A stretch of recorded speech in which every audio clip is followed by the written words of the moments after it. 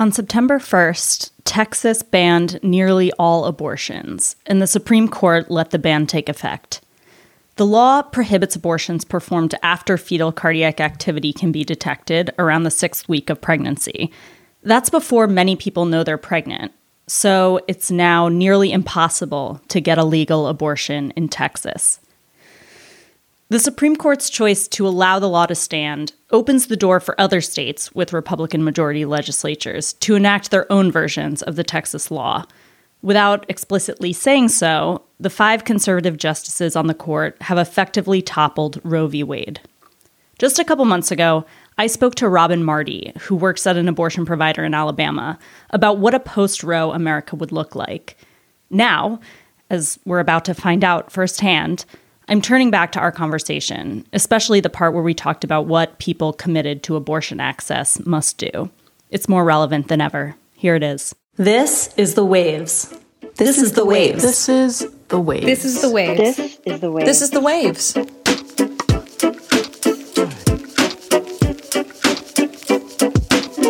Hello and welcome to The Waves, Slate's podcast about gender, feminism, and why I can't stop pronouncing Wooder like Mayor of Easttown. Every episode, you'll get a new pair of women to talk about the thing we can't get off our minds. And today, you've got me, Christina Cauterucci. I'm a senior writer at Slate and a host of Outward, Slate's podcast about queer culture and politics. And joining me this week is Robin Marty. Robin is the author of Handbook for a Post-Roe America and The End of Roe v. Wade. She's also the communications director of the West Alabama Women's Center and the Yellowhammer Fund. Robin, welcome to The Waves. Thanks so much for having me on, Christina. It's great to have you. So this week, we are talking about the end of the Roe v. Wade era. Perhaps one of the most enduring legacies of Donald Trump's presidency will be the erosion of legal rights to abortion care. Advocates have been warning of this moment for years. It looks like it may have finally come. So last week, the Supreme Court decided to take the case of Dobbs v. Jackson Women's Health Organization. That's Mississippi's sole remaining abortion clinic, challenging a state law that would ban abortions after the 15th week of pregnancy.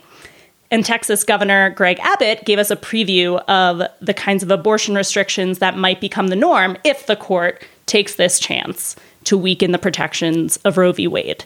So Roe v. Wade, just to recap, it prohibits states from banning abortions performed before a fetus is viable outside the womb. The law that Abbott signed last week bans abortions performed after the 6th week of pregnancy, essentially a complete abortion ban, because that's only 6 weeks since a person's last period, before many people even know they're pregnant. Now, activist groups and women just out living their lives are wondering what this could mean for their ability to get medical care if they need an abortion. While abortion access in red states and for marginalized populations has been eroding for years, could this be the end of abortion access for millions of people in certain swaths of the U.S.? Robin says yes, and the time to start planning for that very likely scenario is now. We'll get into what a post-Roe America might look like and how you can prepare for it after the break.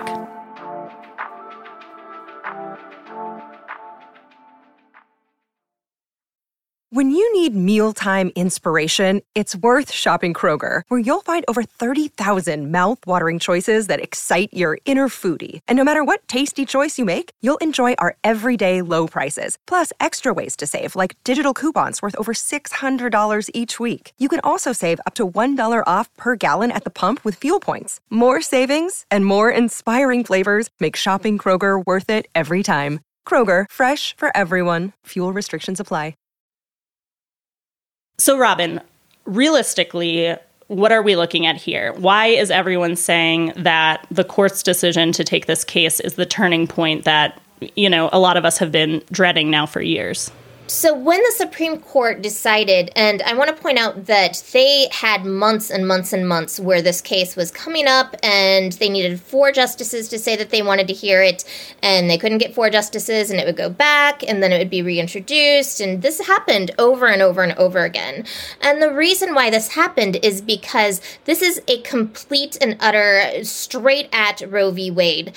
There is no place in current abortion law where a state can completely ban abortion prior to viability, which at best is believed to be around 24 weeks. So banning abortion at 13 weeks is saying we no longer believe that this precedent set by Roe v. Wade is the standard in which we are going to make sure that abortion laws happen.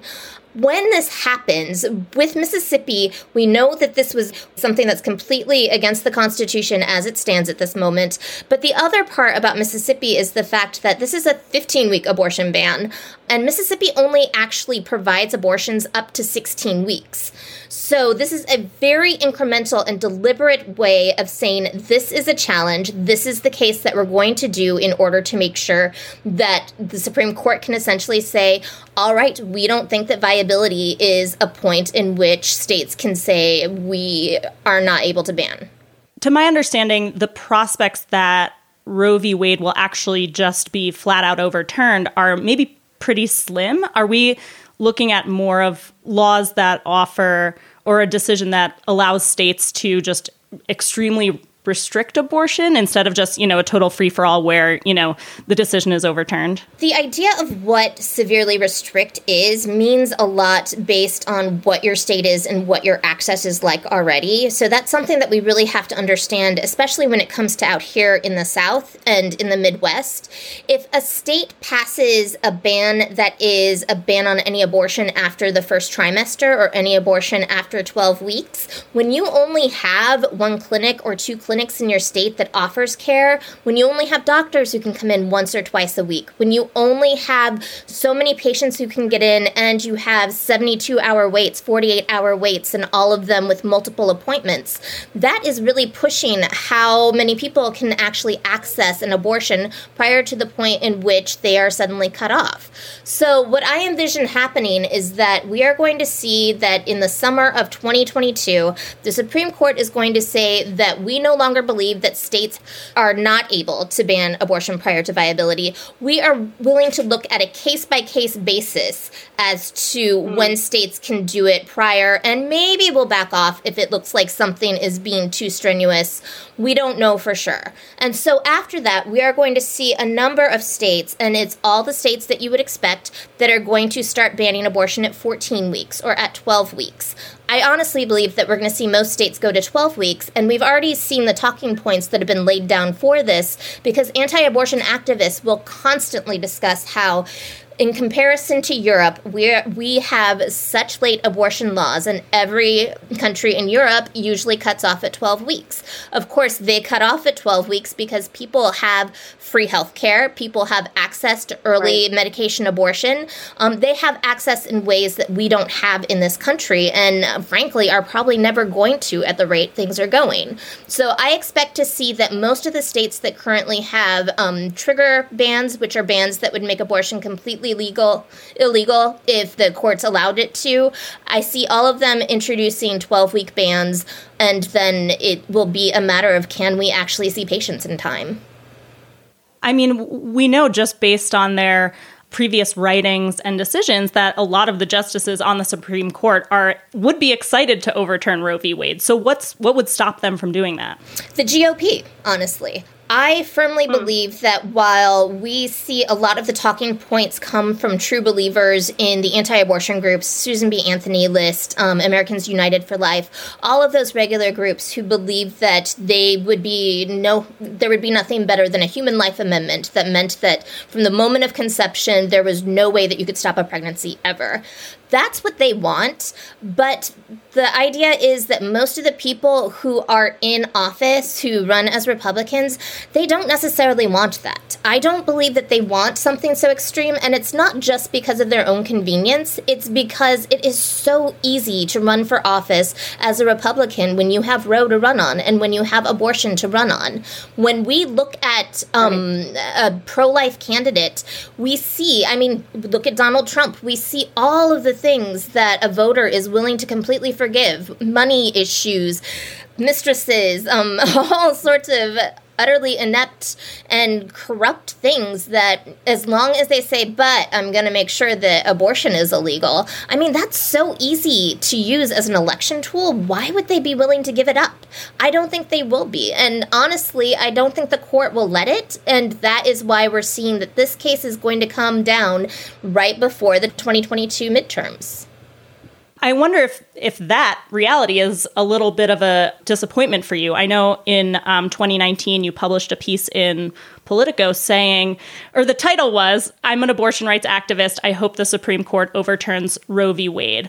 I wonder if you could explain what your argument was in that piece, and do you feel the same way now that the opportunity to do that is a lot closer? So my reasoning at the time was the fact that we were seeing all of these major abortion bills come down the pike. And we know that for a large amount of the population, abortion is already inaccessible. And because of that, there is no legal abortion. We know that, especially in the South and in the Midwest, that people can't get into clinics. We know that they can't pay for abortions. We know that people are purchasing pills online, even though that is a legal jeopardy issue. This is what people are doing already. And so my argument was that if no one could access it, then it would really finally galvanize people to understand that this is something that affects everybody. And if we've learned nothing else over the last few years, it's that nobody gets interested in activating change unless they are directly impacted by things. So at the time, I thought this was a great idea. I will say that now, especially having worked at an abortion fund, having worked for an abortion clinic now, we need access to legal abortion. And there's never going to be a place where just being able to get medication abortion is going to be something that can solve all the problems, as much as people would like to say that expanding access to medication abortion will. But I've also seen what it's like to try to financially get people out of a state in order to get to other clinics.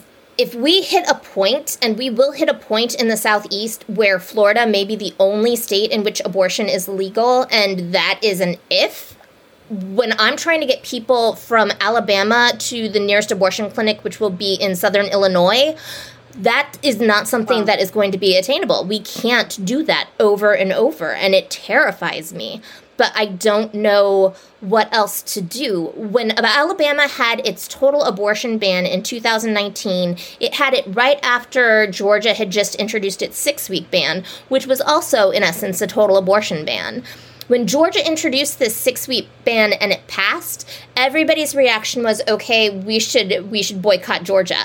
Like, somehow this was going to be the thing that would change everything. Oh, we'll show Georgia. We're not going to give them any political support, resources, etc. A couple weeks later, Alabama did a total abortion ban, and everybody's reaction was, we have to save the people of Alabama, let me give you money. And that was how the Yellowhammer Fund ended up with about $2 million over just a matter of a couple of days. And that's what we've been using ever since to buy the abortion clinic, to get people the care that they want. There is a very different mindset when it comes to total ban versus partial ban, even if that partial ban is, in essence, a total ban.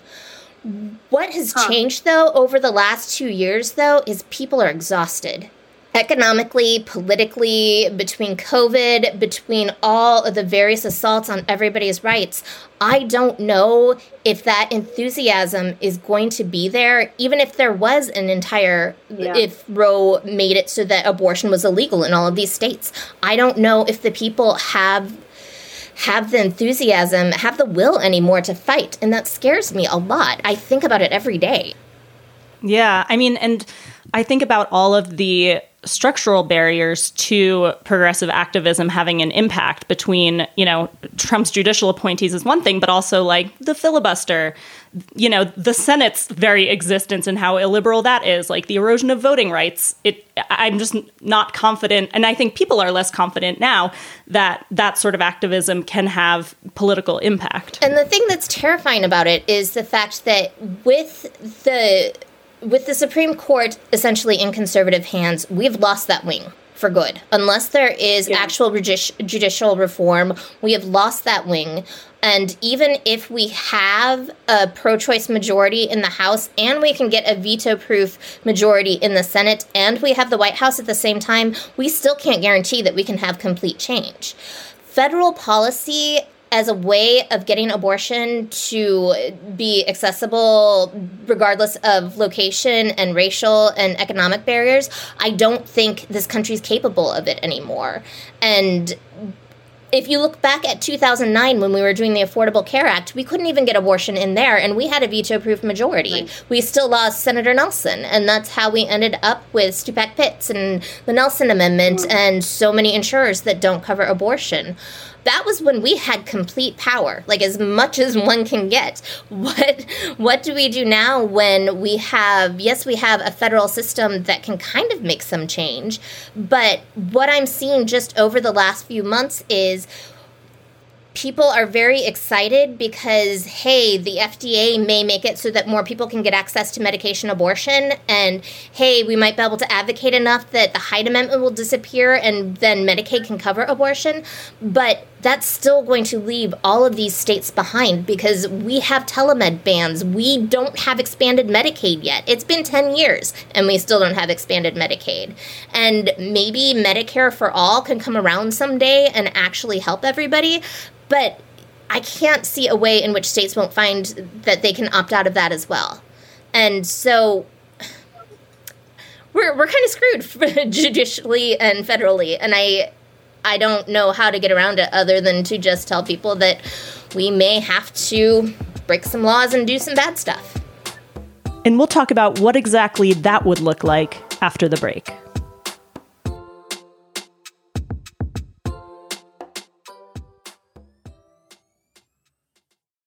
Hey guys, it is Ryan. I'm not sure if you know this about me, but I'm a bit of a fun fanatic when I can. I like to work, but I like fun too. It's a thing. And now the truth is out there. I can tell you about my favorite place to have fun. Chumba Casino. They have hundreds of social casino style games to choose from with new games released each week. You can play for free anytime, anywhere. And each day brings a new chance to collect daily bonuses. So join me in the fun. Sign up now at ChumbaCasino.com. No purchase necessary. VGW Group. Void where prohibited by law. See terms and conditions. 18+.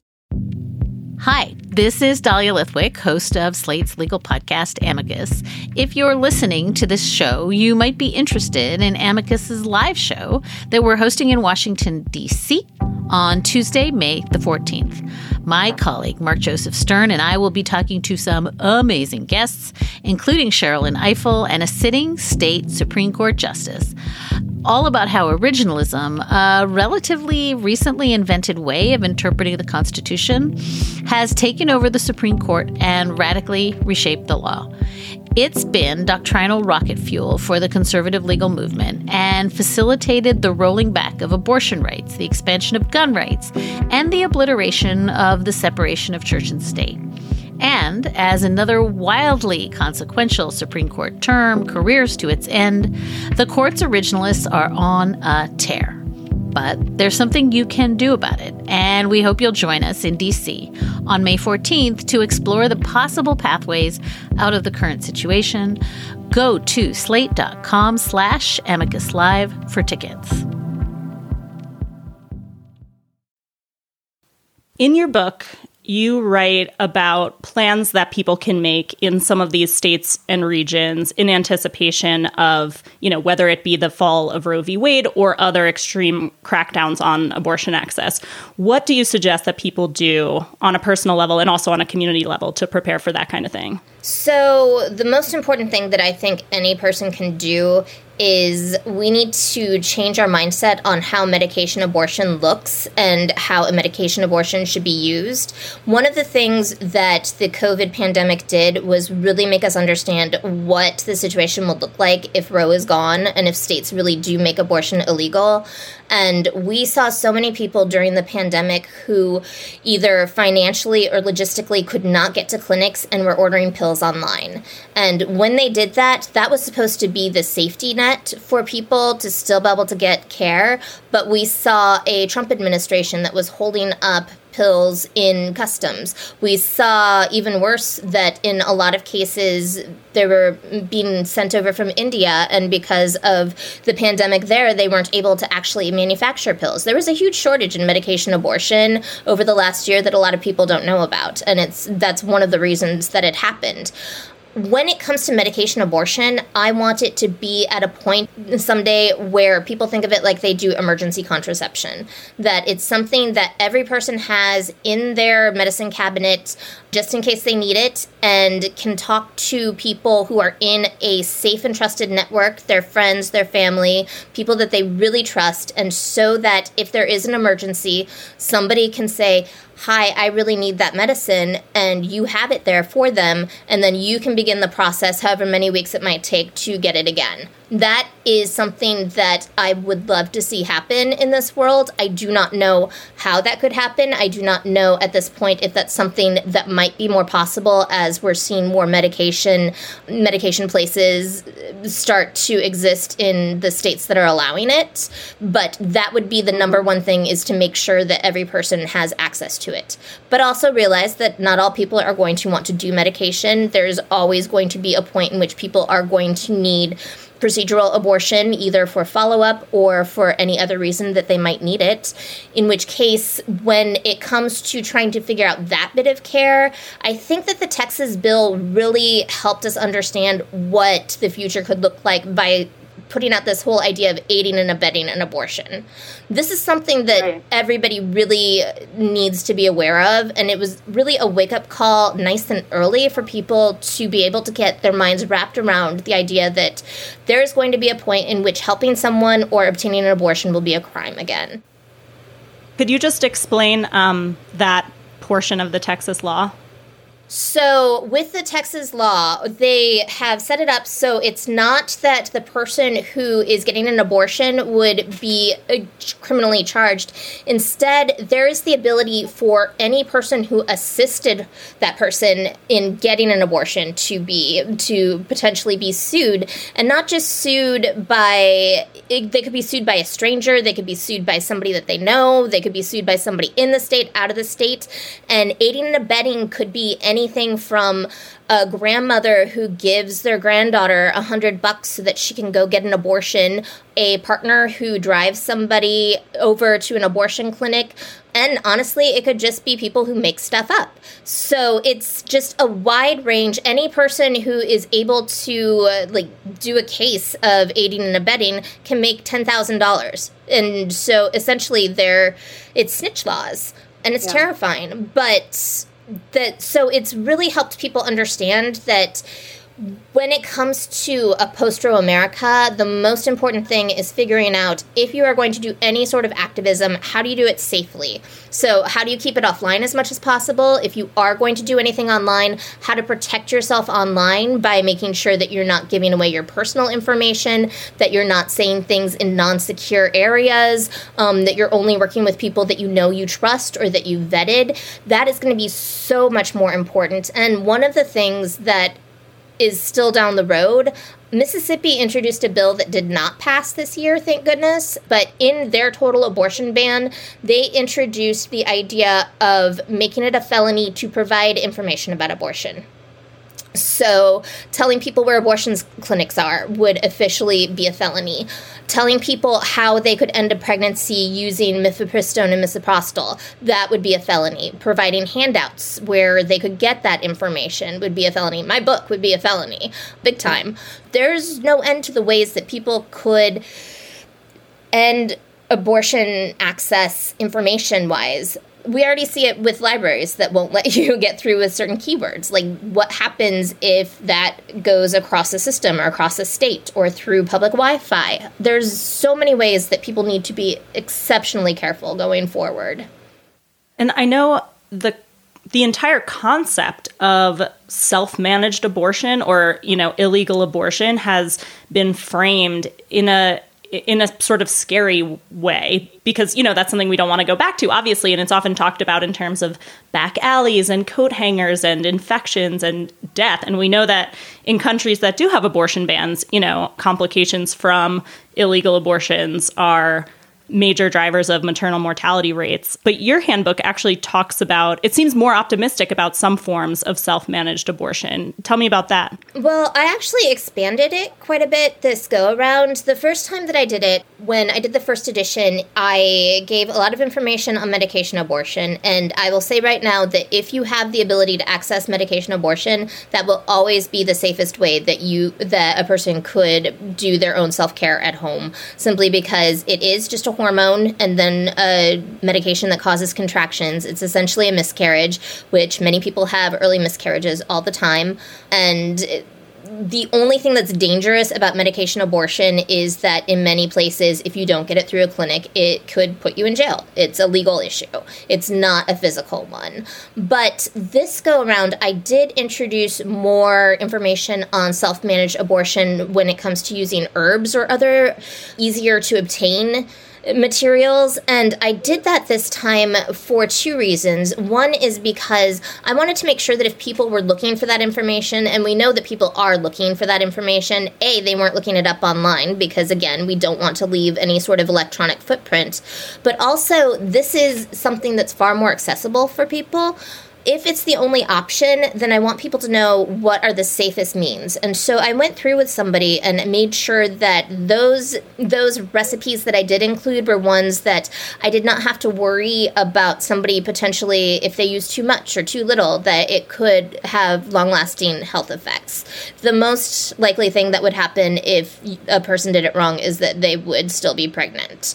So it was about making sure that I wasn't gatekeepering information, because we know that lots of communities, especially Black and Brown communities, are already doing this because of both tradition and also a obvious and rightly placed mistrust of mainstream medicine, which is really racially biased and not a good place in a lot of cases for Black and Brown people. So I wanted to make sure that people had access to all of the different types of abortion that they would be able to do easily, as safely as possible, but also make sure that, again, I like keeping people off of the internet in order to make sure that they're safe. At the same time, I think about, let's assume there's full funding for all abortion funds. There's amazing, extra legal networks of people ready to get abortion medication into states where it's banned. How does that information get into the hands of people who need it and who will need to be in a position to request that support, especially when, as you said, even using the internet to find that kind of information can be dangerous or could be dangerous? And that's why I have a chapter that's entirely about people figuring out what their risk levels are. I firmly believe that when we get into this age, there is going to be a point in which every person is going to have to decide what risks are they willing to take legally in order to make sure that all people have access to bodily autonomy. And it is very important that as we look at this, we make sure that the people who are taking these legal risks are the people who have the most privilege, because we know that when it comes to incarceration, that white people are treated differently than people of color. We know that it's going to affect people differently. I am a privileged white woman, and if I am driving across a border, I'm far less likely to have my car searched than somebody who is Latino. There are all of these ways that we can use our privilege and that we have to use our privilege because we are essentially responsible for these laws being in place in the first place, because we are crappy voters and we have let things get out of control and we have not taken responsibility for all of the inherent white supremacy and racism that we have allowed to go unchecked in this country. And that is why we are in a place now where we have most of our hospitals, religious organizations that believe that they can decide who does and does not deserve health care. This is our problem, and so we, as white people of privilege, are the ones who have to address this and fix this. And so my goal is to make sure that people can go through and figure out how to best choose what legal risks they're willing to take, and also kind of look at what that will mean for their families, for people around them, to make sure that when you are doing civil disobedience or doing something against the law, you are causing the least amount of harm while doing the most amount of good. So that's what happens in that world. Now, I want to end with a question about this one. I know that there have been debates, if you want to call it that, in reproductive justice circles about how funding it can best be used. You know, there are some really large organizations like Planned Parenthood, for instance, that has a lot of money for political advocacy. And I've heard that like a fraction of that funding could fully fund all requests received by abortion funds from women who need financial support to get an abortion.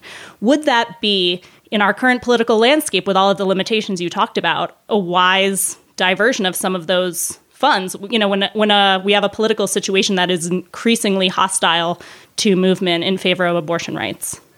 So I am not against political advocacy. What I am against is nationalized political advocacy.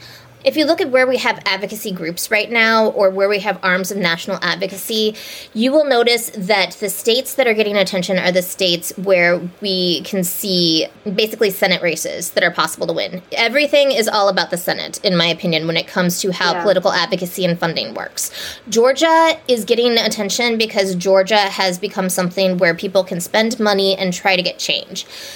That's great, but what that's doing is leaving out places like Alabama, Mississippi. We are at the absolute bottom. Nobody thinks that they can ever affect change there, and because of that, we are never going to see any money for political advocacy. One of the things that Yellowhammer Fund ended up doing was using some of the money that we received and making sure that there was a network that was starting to be built of progressive groups, because progressives exist in these areas. If you go and look at the cities, you will see that they vote Democrat. It's a matter of getting more people out to vote, making sure that we are working on issues to get people back voting rights, making sure that all of the things that help voting access happen. But we don't have networks. We have to build our own networks because nobody is going to give us the funding to do it. We have to do that ourselves from the ground up. I live in Tuscaloosa. My state representative is a progressive black man. Like, there are so many wonderful progressive representatives, politicians here locally and throughout Birmingham and Selma and everywhere else. Like, we have this power, but nobody is ever going to give us any sort of resources to work on it. So what I feel about politics is exactly what I feel about all forms of activism. When you are trying to decide what you are going to do not give money to national groups. Always give money, resources, your time, whatever you're going to do, to the most local organization on the ground that you can find. It will go so much further, it cuts out overhead, and it's the people on the ground who really need the support, because we could build this network. We could be a Georgia. We could be a Florida. We could do all of this, but we're always going to be the last one to get anything. That's really smart, and I think that's a great place to end this discussion. Robin is, again, the author of Handbook for a Post-Roe America and the End of Roe v. Wade. Robin, thank you so much for joining. Thanks for having me.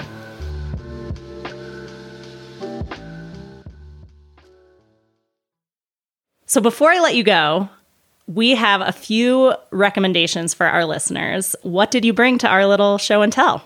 One of the things that I have really been enjoying, and it sounds weird to say because dystopian pandemic reading is always kind of yikes, but I have been really devouring Meg Elison's series, The Book of the Unnamed Midwife. I cannot recommend this series more. It is about an America in a post-apocalyptic world where there was a virus that ran through it, and it ended up killing almost all of the women. And so it is what happens when one woman essentially dresses as a man and goes throughout the country trying to find survivors and help people not become pregnant if they do not want to be, because giving birth is essentially a death sentence.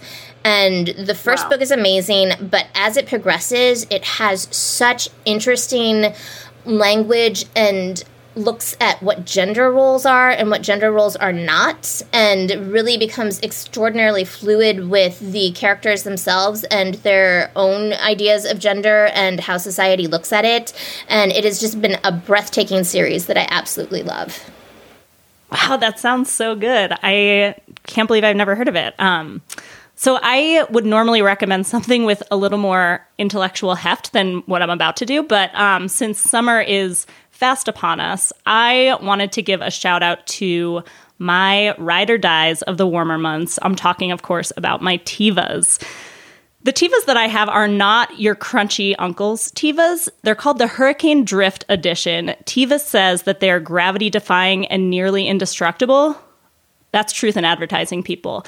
These shoes are made out of injection-molded EVA, which is basically like a croc material, kind of like rubbery, foamy, like plastic. Each one of these shoes, I weighed them, weighs only a little more than 1/4 pound. It literally feels like you're wearing clouds on your feet. And yet, I'll never forget my colleague Heather Schwedell's interview with a podiatrist who said that basically all sandals are terrible for your feet. Not these ones. They have support. And you know what? In my mid-30s, that's what I need. That's what I want from my sandals. And yet, they look cool. They're really chunky, which luckily is like on trend right now. And because they're so chunky, they keep your feet far off the ground, which is great when you're walking around on dirty sidewalks all the time. And they're only $40. So I got these sandals 2 or 3 summers ago. Like Teva said, they're nearly indestructible. They look new. I have white ones, but I washed them and they look brand new. And I just learned that one of my colleagues and her girlfriend, who are both really fashion-forward young people, both bought pairs this year. So I'm confident that this style will continue through post-pandemic life. Again, these are the Teva Hurricane Drift sandals. I promise I'll be back next time with something that will stimulate your brain a little more. But get these sandals before summer starts and thank me later. So that's our show this week. The Waves is produced by Shayna Roth. Susan Matthews is our editorial director. June Thomas provides oversight and much-needed moral support. And we have additional production help from Rosemary Belson. If you are as happy about the return of The Waves as we are, please consider supporting the show by joining Slate Plus. Members get benefits like 0 ads on any Slate podcast and bonus episodes of shows like Slow Burn. It's only $1 for the first month. To learn more, go to slate.com/thewavesplus. It feels so great to have The Waves back. I hope you feel the same. And if you like the show, please be sure to subscribe, rate, and review the podcast wherever you get your podcasts. The Waves will be back next week. Different hosts, different topic, same time and place.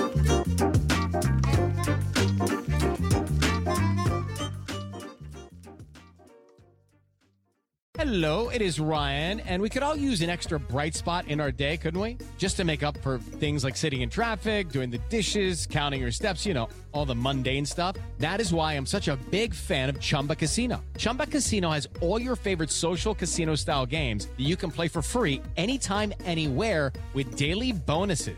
That should brighten your day a little. Actually, a lot. So sign up now at ChumbaCasino.com. That's ChumbaCasino.com. No purchase necessary. VGW Group. Void where prohibited by law. See terms and conditions. 18+.